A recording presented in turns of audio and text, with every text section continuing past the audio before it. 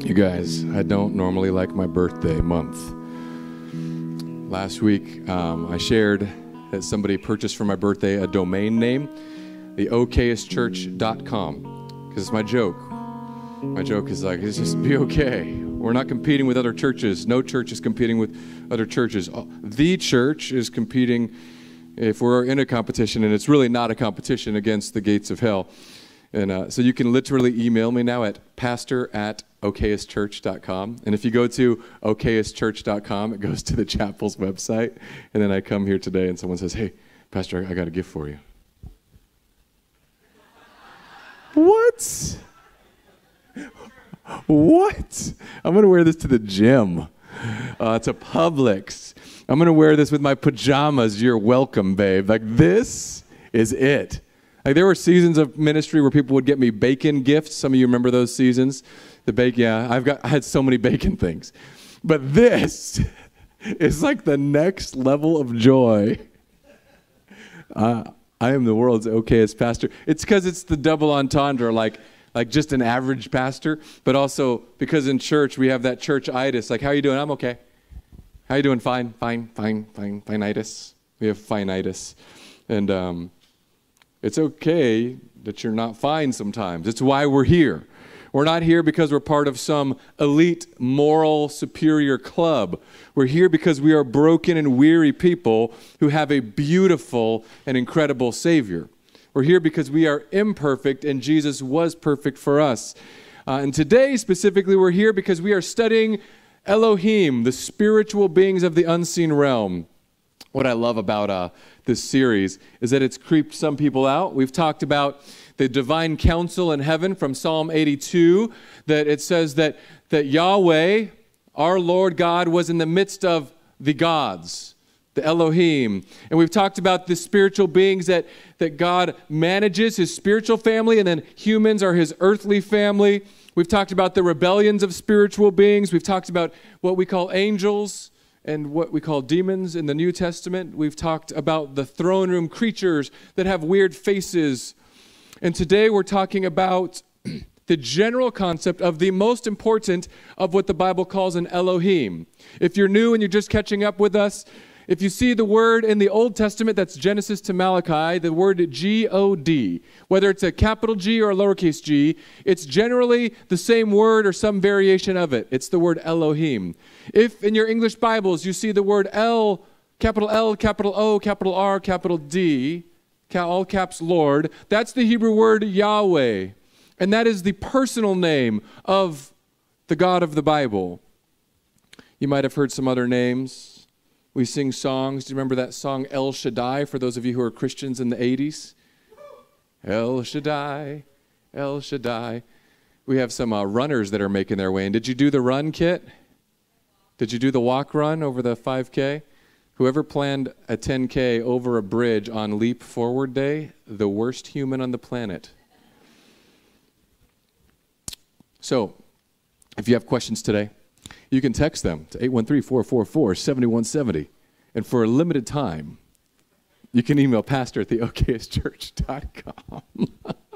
That birthday gift will never get old. I'm just not going to remind him next year, see if it auto-charges his card. Who is God today, and what is he like? You can't have a series on Elohim and spiritual beings without obviously talking about the preeminent spiritual being, the one who created all and holds all together. We could do multiple weeks and months on who God is. So it's really up to you to study beyond. Because today we are going to look at God general, and then we're going to look at this strange figure next week in the Old Testament called the angel of the Lord. Spoiler alert, it's Jesus. But for today, I needed us to almost recalibrate back to the very basics, because we've done something with the Bible. We've been Christianized, and we just take things at face value because you grew up with them or you learned them. But let me ask you a very deep and profound, puzzling question. let's say an alien came to Earth, and you were asked to describe to an alien, what is pizza? How are you doing that? Oh, this is not a rhetorical time, class. How are you going to tell an alien? And let's say they just look kind of like Elon Musk, okay? So they look human, they're not lizard people. So if you're here and you're like deep into the QAnon lizard people theory, this is your cue. Like, we're going Elon Musk aliens. They show up, and how do you describe pizza to an alien?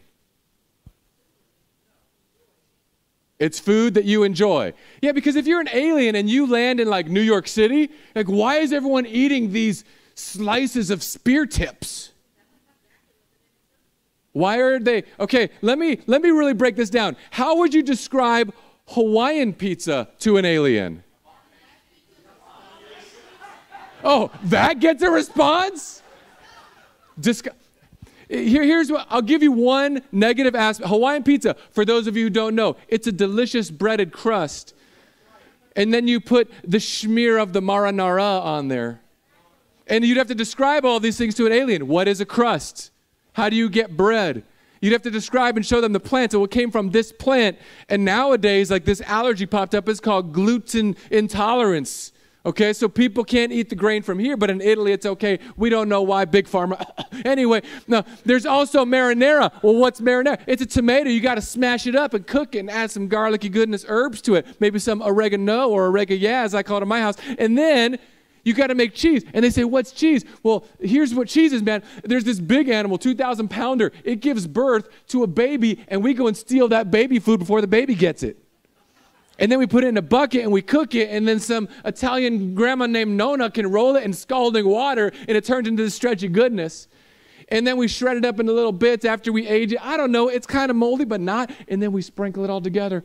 Now for the Canadian version, you see Canadians mess things up. They had something called Canadian bacon, but they're just hijacking the good marketing that real bacon has. And it's really not bacon. It's kind of a gross knockoff. It's really just lunch meat that they've pan-fried. And then this alien would be like, I get it. I'm totally with you. Okay, but it's still pork, right? Yeah. And then, man, we went to the Philippines and Guatemala and Hawaii, and we hijacked this fruit called a pineapple. It looks like every haircut from 1984. And we chopped it up, and we put it on there with the cheese and the marinara and the oregano, and then we just ate it. And then you'd be amazed, aliens. Half of the world looks at this pizza and says, abomination. The other half of the world looks at this pizza and they're like, blessings from the Lord. And the alien is like, who's the Lord? Now, it's weird when you think about that little thought exercise. Because we do this. Christians notoriously will spew about Christianese. I was a victim of it because I didn't grow up in the church. And we all have a conception of who God is.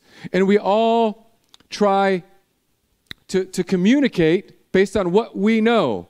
There's a problem with this. Is that if you ask a room this size of people, tell me about what pizza is, we're all going to give a slightly different answer. If you ask a room this size, who is God? We're probably all going to give a slightly different answer. But it's important that we understand this one concept. This is a tree. Remember this in science class? We're doing a little science class today. I even have, wait for it, the periodic table coming up. Okay? So just Hootie, Chris, we're fired up. Okay, there's the three of us. This is rings of a tree. And here's what we've done in most of modern Christianity. We read the Bible like rings of a tree. We look at it and we say, well, this verse is in Genesis, and this verse is in John, and this verse is in Romans. And if you don't know these books, it's okay. You're welcome here. We're not going to do Bible drills, although I know that Edwin is waiting for the day. He's racing to whatever book. So if you want to have a race, right now you could race Edwin to the book of Nahum. On your mark, get set, go. Bible drill. Did you feel that? You didn't, because Baptist Joy is so small, but it's there. They were all excited. I got to just dig at you, my father-in-law. This is how we read the Bible when we read across the grain. And it's important to read the Bible across the grain. We call this systematic theology, where you look at the whole Bible and you look for a theme like, okay, this is what it says about God. This is what it says about the Holy Spirit. This is what it says about sin. This is what it says about forgiveness. And each ring, you synthesize passages from the whole breadth of the Bible so that you can try to deeply understand a topic. That's called systematic theology. Now, if you do systematic theology, here's what you'll learn about God. And this is not all of them, it's just some of them. Just like the Bible study that's online for the sermon study this week, I have us going through a list of some of them, but not all of them, because it depends on how you classify them. But God is eternal. He existed before and during and after all things. He has no beginning and no end. He is beginning and he is end in our realm of time. God is good. He is all-powerful. These are rings that you can study. You can see examples of God saying, I am all-powerful, and then you can see examples where he proved it. See, an attribute is something that God is. An action is something that he does based on who he is. In my numerous encounters with people of different religions, and even some Christians as well. But specifically, one of the offshoots of Christianity called the Latter-day Saints. I was asking two young men in a Verizon parking lot like why they believe theirs is true. And they kept telling me, well, I believe because I have a burning in my bosom. And I reminded them that they're 19 and they shouldn't use the word bosom. It's awkward. And they said, well, I believe it. And therefore it's true. So I told these young men, and this is when my wife and I were early on in our relationship. I said, you guys close your eyes. I'm not going to assault you, maybe. I want you to close your eyes. I want you to believe with all your heart that I am a 3-foot pygmy warrior. And they kind of, I said, no, believe it. And I want you to open your eyes and see if it's going to be true. Well, it's not going to be true. It doesn't matter what I believe. You're not going to be a 3-foot pygmy warrior. Well, you just told me that if you believe hard enough, then it makes something true. See, there are true things about God. And you may believe some of these, you may not. You may believe some of them in your head. You may believe God is good in your head, but it may not have made its way down to your heart because you don't trust that what's happening in your life is part of a good plan, because how could it be? There's so much wrong in my life right now. How could God be good? You might believe that God is just in your head, but then you look around and you say, how can these murderers, how can these thieves, how can these rapists be going about freely if God is just? There's a head and a heart disconnect. God is love. God is merciful. The list goes on and on. But what I need us to understand is that the Bible doesn't give us the rings out of the gate. And if you approach the Bible like a roulette table and you say, I want to learn all there is to learn about God is good, that can be a healthy thing, but don't ever divorce it from the pattern that the Bible set for us, because that's where we are today in Genesis 1. You see, this is a sapling. And instead of looking at the tree rings only, we're going to look at both, the way that the tree grows. Because in the beginning, God created the heavens and the earth. In the beginning, we learned something about God right there. The fourth word, in the beginning, God. And we take it for granted because we've said the word so much. But this is what God wanted his people to know. He didn't say, in the beginning, God is love, God is just, God is good, God is merciful. He started with a story. And that story grows from just the one verse, and then the 2 verses about God, and then the chapter, and then the stories. This is, I think, an oak sapling, and it reminds me of my favorite oak tree. This oak tree right here, some of you recognize it because Andy Dufresne hid a box of money at the end of the rock wall where Red found it on his way down to Zihuatanejo. Some of you are like way too young for this illustration. If you have missed it, it's The Shawshank Redemption. It is the greatest movie of all time, after the other great ones that we have to say are great if you're a nerd, like Lord of the Rings, Star Wars, they have to be up there. But by way of story, The Shawshank Redemption. And as the oak trees grow, they become massive. And as Christians, we don't just want to look at the rings of the tree, we want to see how God authored the growth of the story, because it makes a difference. So we start today with the sapling. In the beginning, God created the heavens and the earth. In the beginning, Elohim created the heavens and the earth. So who was there in the beginning? God. He's already there. It's like that country song from Lone Star. I'm already there. Take a look around. I'm the sunshine in your hair. I'm the pollen on the ground. I think I made that last part up. In the beginning, God created. If we're going to get anything right about God, we should start where he starts. We should always start where he starts. And this is what's beautiful about this passage, is that when God created the heavens and the earth, we're hearing it as Western cultured people. So we're thinking stars in the sky, moon, sun, stars, galaxies, and then planet below. But in the Bible, it is very clear, especially in the Old Testament, when God created the heavens and the earth, he created the space for spiritual beings and his spiritual family and the space for his human family. And they overlapped in the Garden of Eden. This is what he is doing. This is why they're called the morning stars, the celestial beings that live in the spiritual realm. But it is important to think about the universe. I love stars. I love that God created the universe. I have a book called Universe on my little side table in my office. The universe, it's old. It's very old. Or if you're a very religious person, it just appears old. I'm not here to argue today. Some of you are like, the earth is 6,000 years old. Some of you are like, it is 13.8 billion. I promise you're both wrong. Now, according to what we know about science, which is very, very little, we can look, at least we thought so until about a year ago, 13.8 billion direct years that way, light years, 13.8 billion years ago, we could see light with a telescope. So we say, well, the universe must be 13.8 billion years old. And then a new telescope called the James Webb just found a galaxy that's at the end of that 13.8 billion years, but it's already such a huge size that they said, well, that galaxy had to have time to grow, so the universe must be at least 14.2 billion years old now. Now, God can make things fully grown. I'm not here to argue about this, but I am here to say this. If you read Genesis 1 and your first takeaway is the earth has to be 6,000 years old, you're missing the point of Genesis 1 and 2. See, God created the heavens and the earth.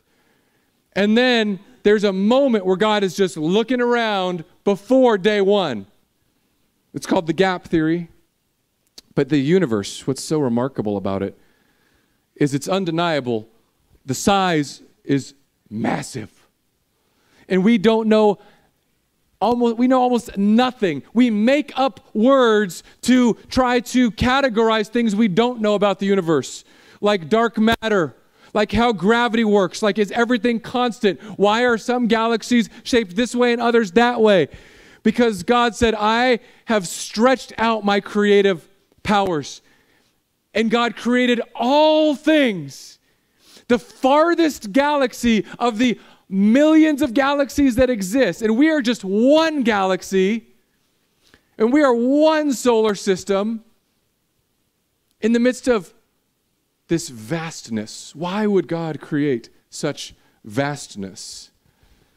Well, because it leads us to wonder and mystery and awe if you look up. Now, I am waiting for the day where I can boldly go where no man has gone before. Because we need someone to answer some of these questions. That's where I learned everything I ever needed to know. The Bible. You see, when God created, the earth was without form and void, and darkness was over the face of the deep. And we see right out of the beginning here, there's a part of God that God wanted to reveal in the Spirit of God. So in the beginning, Elohim created.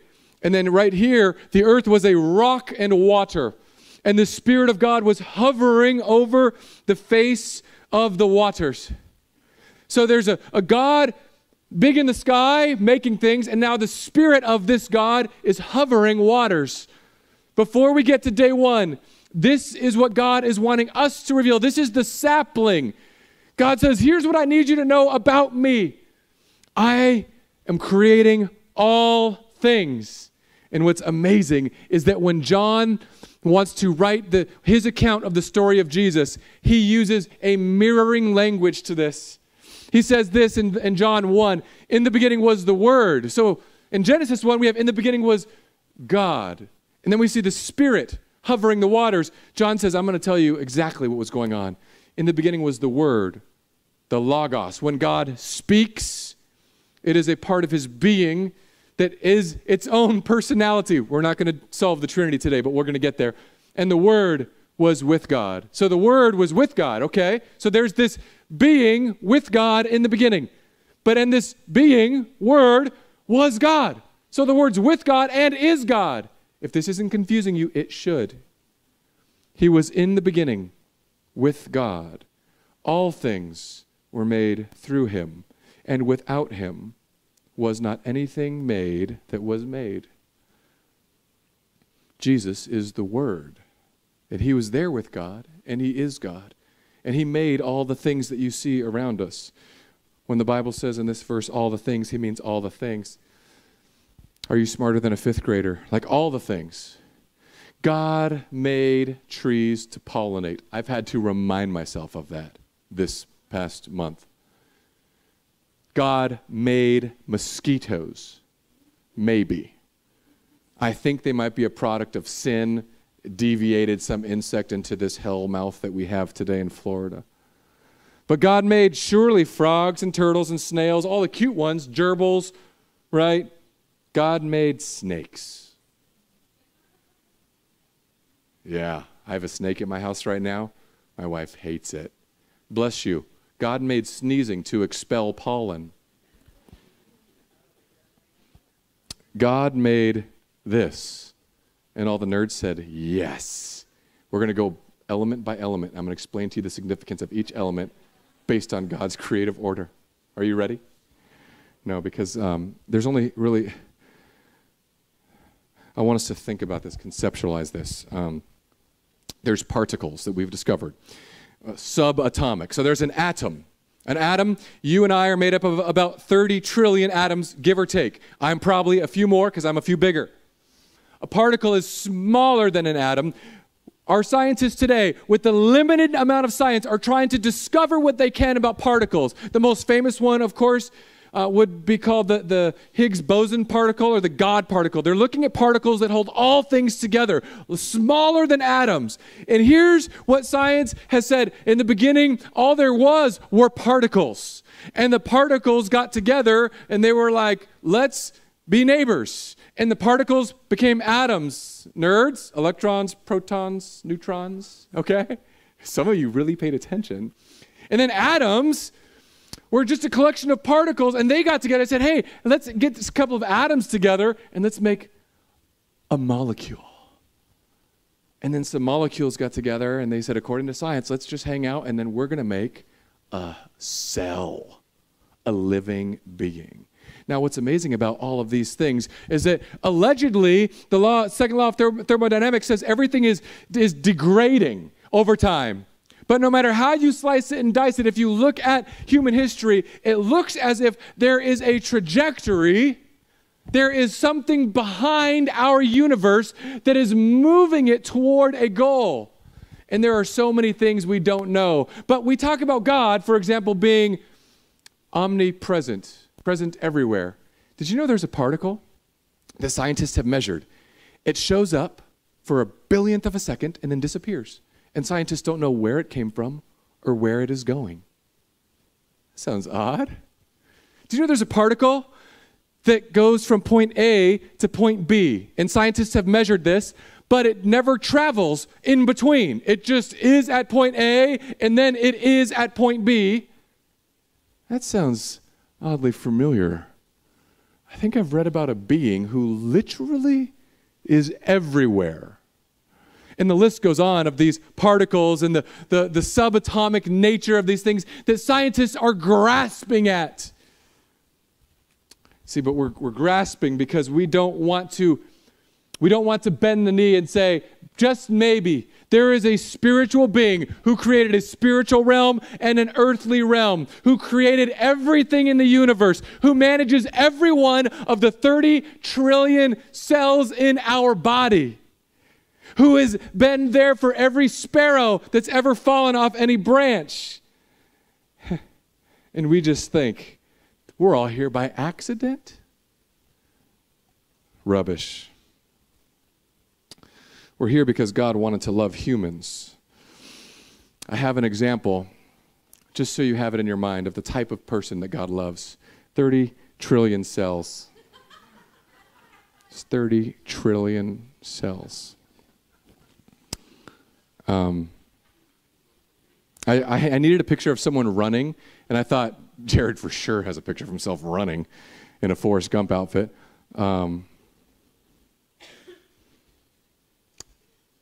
And the main reason is because we learn these things about God.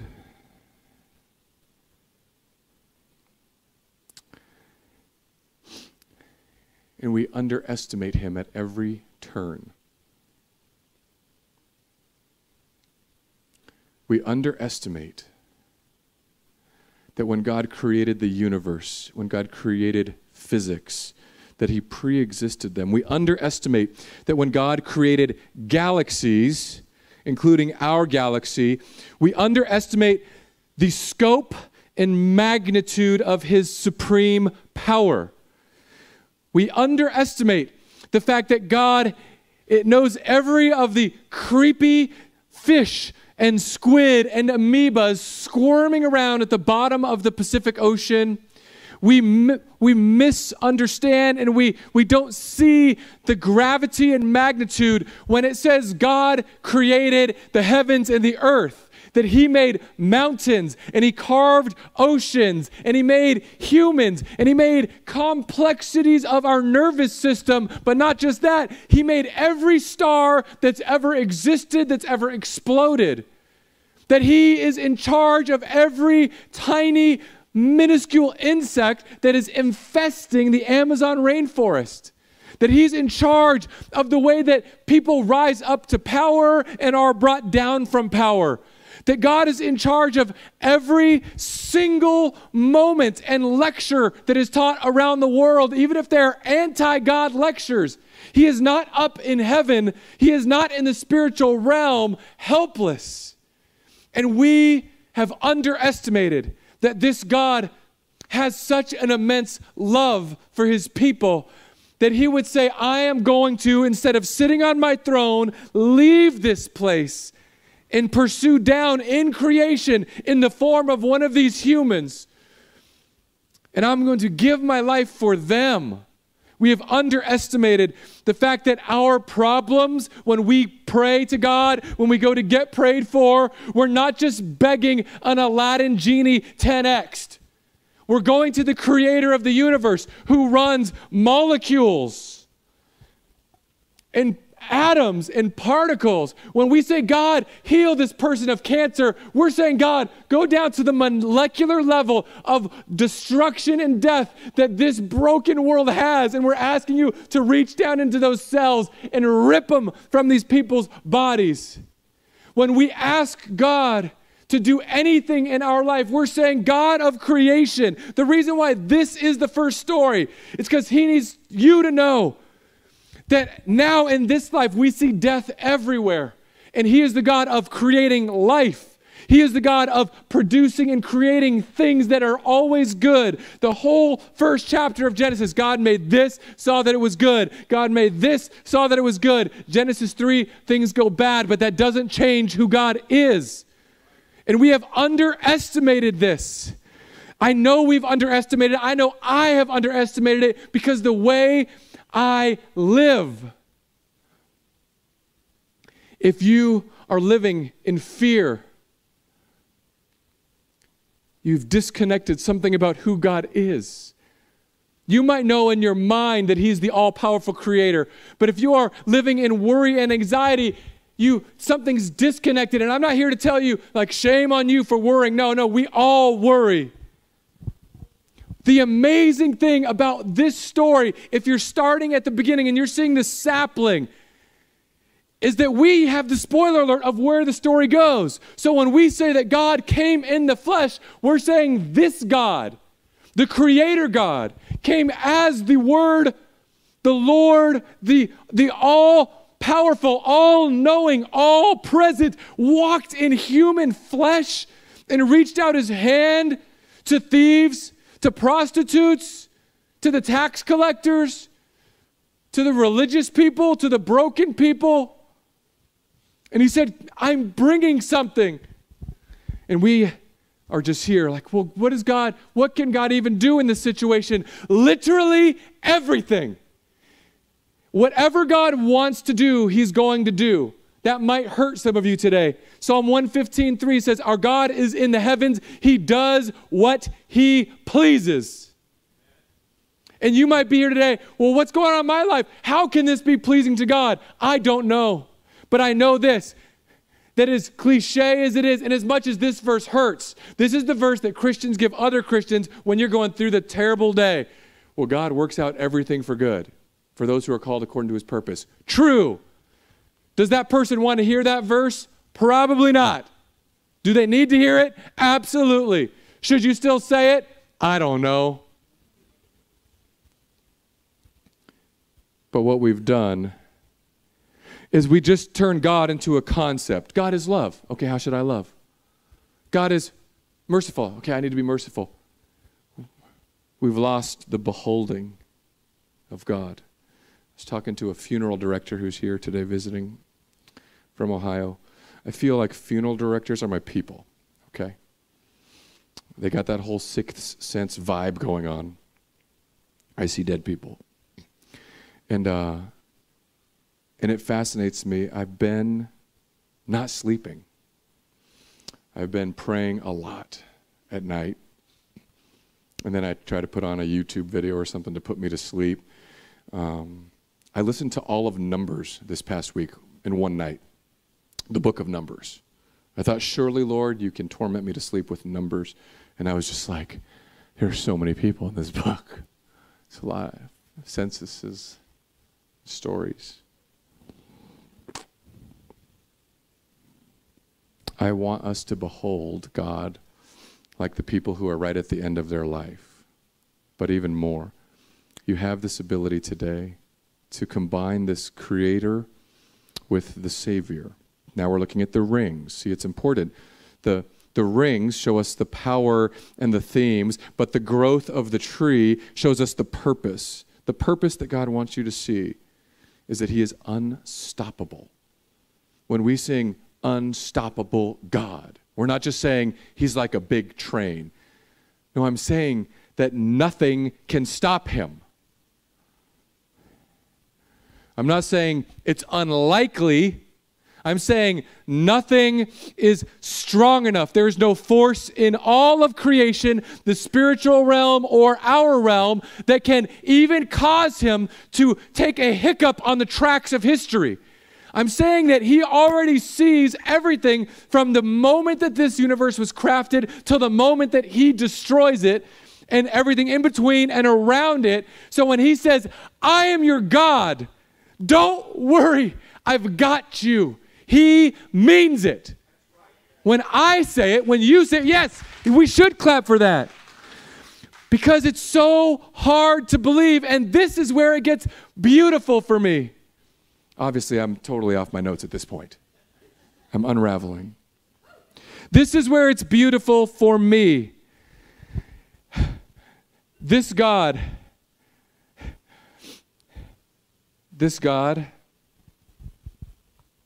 in Jesus Christ,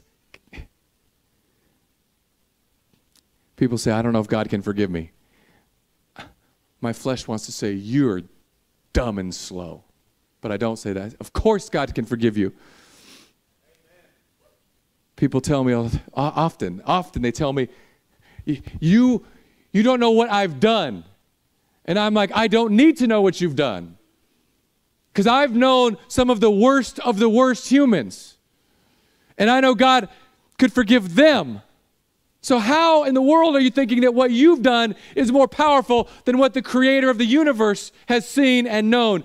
And then when you realize that the creator of the universe let himself be crucified, this is where it gets beyond for me.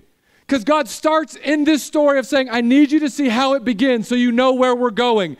And the whole point is to get to Christ, the climax, the pinnacle of history. And in the moment that Jesus is walking the earth, it is all creator power walking the earth. He's watching a sunrise that he made. Have you put this in your brain that ball of burning gas 93 million miles away, Jesus was warmed by it on his face? The same voice that said, how are you doing this morning, Peter, is the same voice that said, sun, and it appeared, and said moon, and it appeared, and said universe, and it appeared. The same hands that were crucified are the ones that walked along in the Garden of Eden with Adam and Eve. I just can't fathom then why we think that this God who has said, I will pursue you. If you're the one, I'm leaving the 99 to come for you, and nothing's going to stop me. This is why I can't fathom when Jesus says, all that the Father gives me are in my hand, and I will never let them go. And then we have people out here, yes, because we have people out here, churches that will say, and you can disagree with me all you want, and just bring Bible, please. But we'll have people say, well, if you start denying God, you can lose your salvation. How can I lose something that is God's grip on me? It's not like I'm holding on to God for dear life. God is holding on to me with his life. So when I feel like I'm falling short, God says, you're not going anywhere. You think your sin is going to pry my creative, all-powerful fingers from you? Never. And yet we say, but Lord, how can you forgive me? He can forgive you because he made you. He made all things, and then he came as a human to die for you and rose again to prove to you that you now can be perfect by faith alone. And it's not because of you. We have this addiction. And we were going at it yesterday, right, Eric, at Band of Brothers? We always fight at Band of Brothers. Physically. I started.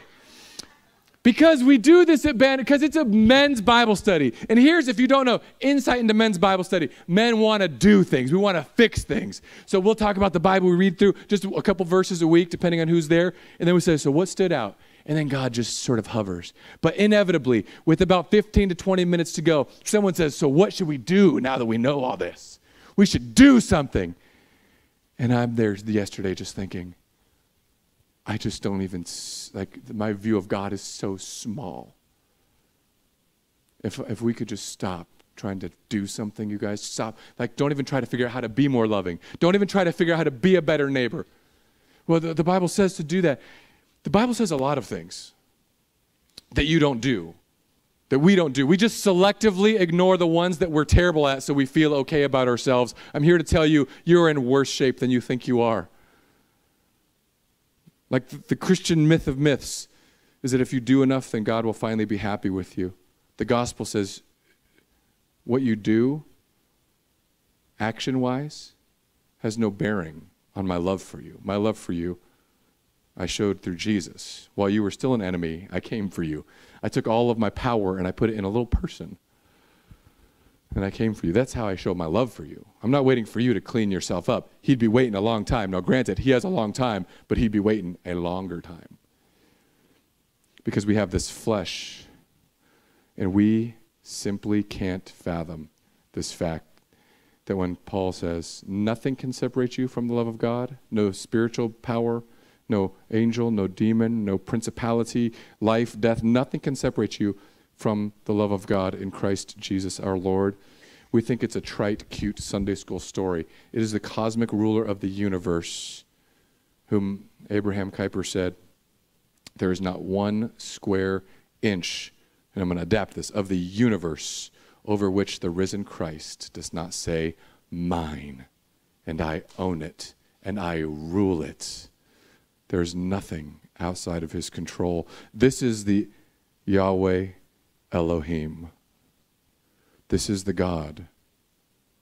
When he says, I love you, it's coming with the force of 1,000,000 billion galaxies and stars spanned in his hand. When I tell you that Jesus died for you, it's a being who didn't ever have to die.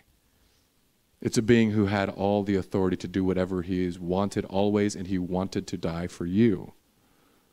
This is the remarkableness of this Elohim, this God of ours, that with all that is in him and all that he is, all of the goodness and the light and the truth and the justice and the plans and the seeing and the knowing and the power and the control, all of the power, that he would still somehow want to look at you and say, I'm coming for you, baby, and nothing's going to stop me.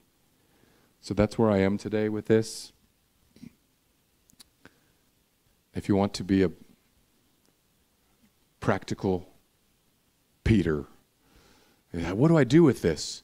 I just want you to look up at the stars one day this week and think, this whole thing is way bigger than I thought. I want you to look at someone this week that you're just royally angry with and say, well, if that God who knows all the things about me could love me, I might be able to love them. Because the next mystery of this spiritual being who created the cosmos came in the form of Yeshua the Nazareth, is that when Jesus resurrected and left, God says, you know that spirit that hovered over the waters in verse 2 of this story, the sapling, when I told you this sapling story, and there was that spirit that was like, let me check out the handiwork. God says, I'm going to put him, this is going to be crazy, guys, I'm going to put him inside of my people who believe in me. I'm not scared. What do I have to be scared of? What do I have to worry about? There's 1,000 things that will annoy me this week. Some political argument will get on my news feed and I'll say, why would they do this? Why would they say that? Some news story is going to come out about another pastor who made another dumb choice. I can't believe pastors do this. Some church is going to close. Some missionary is going to get killed. And we might think, is God in control? Yes. He is patiently extending grace to those of you here who have yet to believe and trust in him only, to not trust in your own ability to be good enough. And then simultaneously he is storing up wrath against the spiritual rebels and those who follow them, so that one day when history ends, all of the scales will be made right. Vengeance is mine, says the Lord. He will say that to many, and then to you who are in Christ, you'll cross the threshold. And you may not feel this today, but God's going to look at you, Derek, and say, well done, my good and faithful servant. Whether you do another Bible study, busy yourself, adopt another 10 kids, and get a school bus or not, God's going to say, well done, my faithful servant, to you. Whether you get married and have kids and memorize the whole Bible, or whether you flop and fail miserably through life, because he's already grabbed you, Micah. He's not going to let you go. And some of you are here thinking, you're telling a teenager to go flop and fail miserably through life? He's going to do it anyway. I'm just letting him know that God's never going to let him go. Do you want him to sin? No. I get accused of that all the time. Do you want people to sin, don't you? No. I don't want people to sin. I'm just confident they will. But I'm confident in a Savior who died for every sin. I don't want you to sin. But God's going to, well done and faithful servant, you, because of what Jesus did for you and accomplished for you and covered you. When God sees you, when this God sees you, he sees all of your flaws, and then all of a sudden, they're covered by all of Christ's blood. So when I say that God died for you, this is the God that I mean. Let's pray. Lord,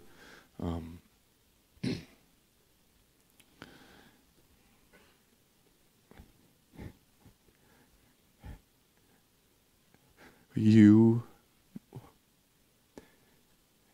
are the God of all, and you hear our prayers.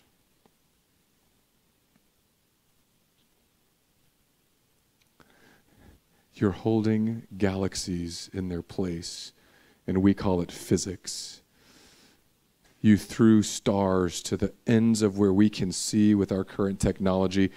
We call it science, and you call it power. there is not a situation in this room or in this world or in this solar system or galaxy or universe over which you are not guiding. There is not one speck of space dust that you are not aware of. There is not one bird on a branch in this entire ecosystem that you are not completely and utterly caring for, and you care for us. Lord, there is so much pain in my heart right now because I don't believe these things that I know. Lord, there's pain in people's lives here because they don't have this thing that's maybe in their head. It's not in their heart. It's not in their soul. It's not in the gut of who they are. So I just pray that your Spirit would break in. I pray that people who need forgiveness would fall into the cross. That you would be a God who created all, knows all, sees all, and then came and died for all. How could it be that the greatest spiritual being in all of everything would call me his son, call you his son or his daughter? And I put my trust in that above all else, Lord, in Jesus' name, amen.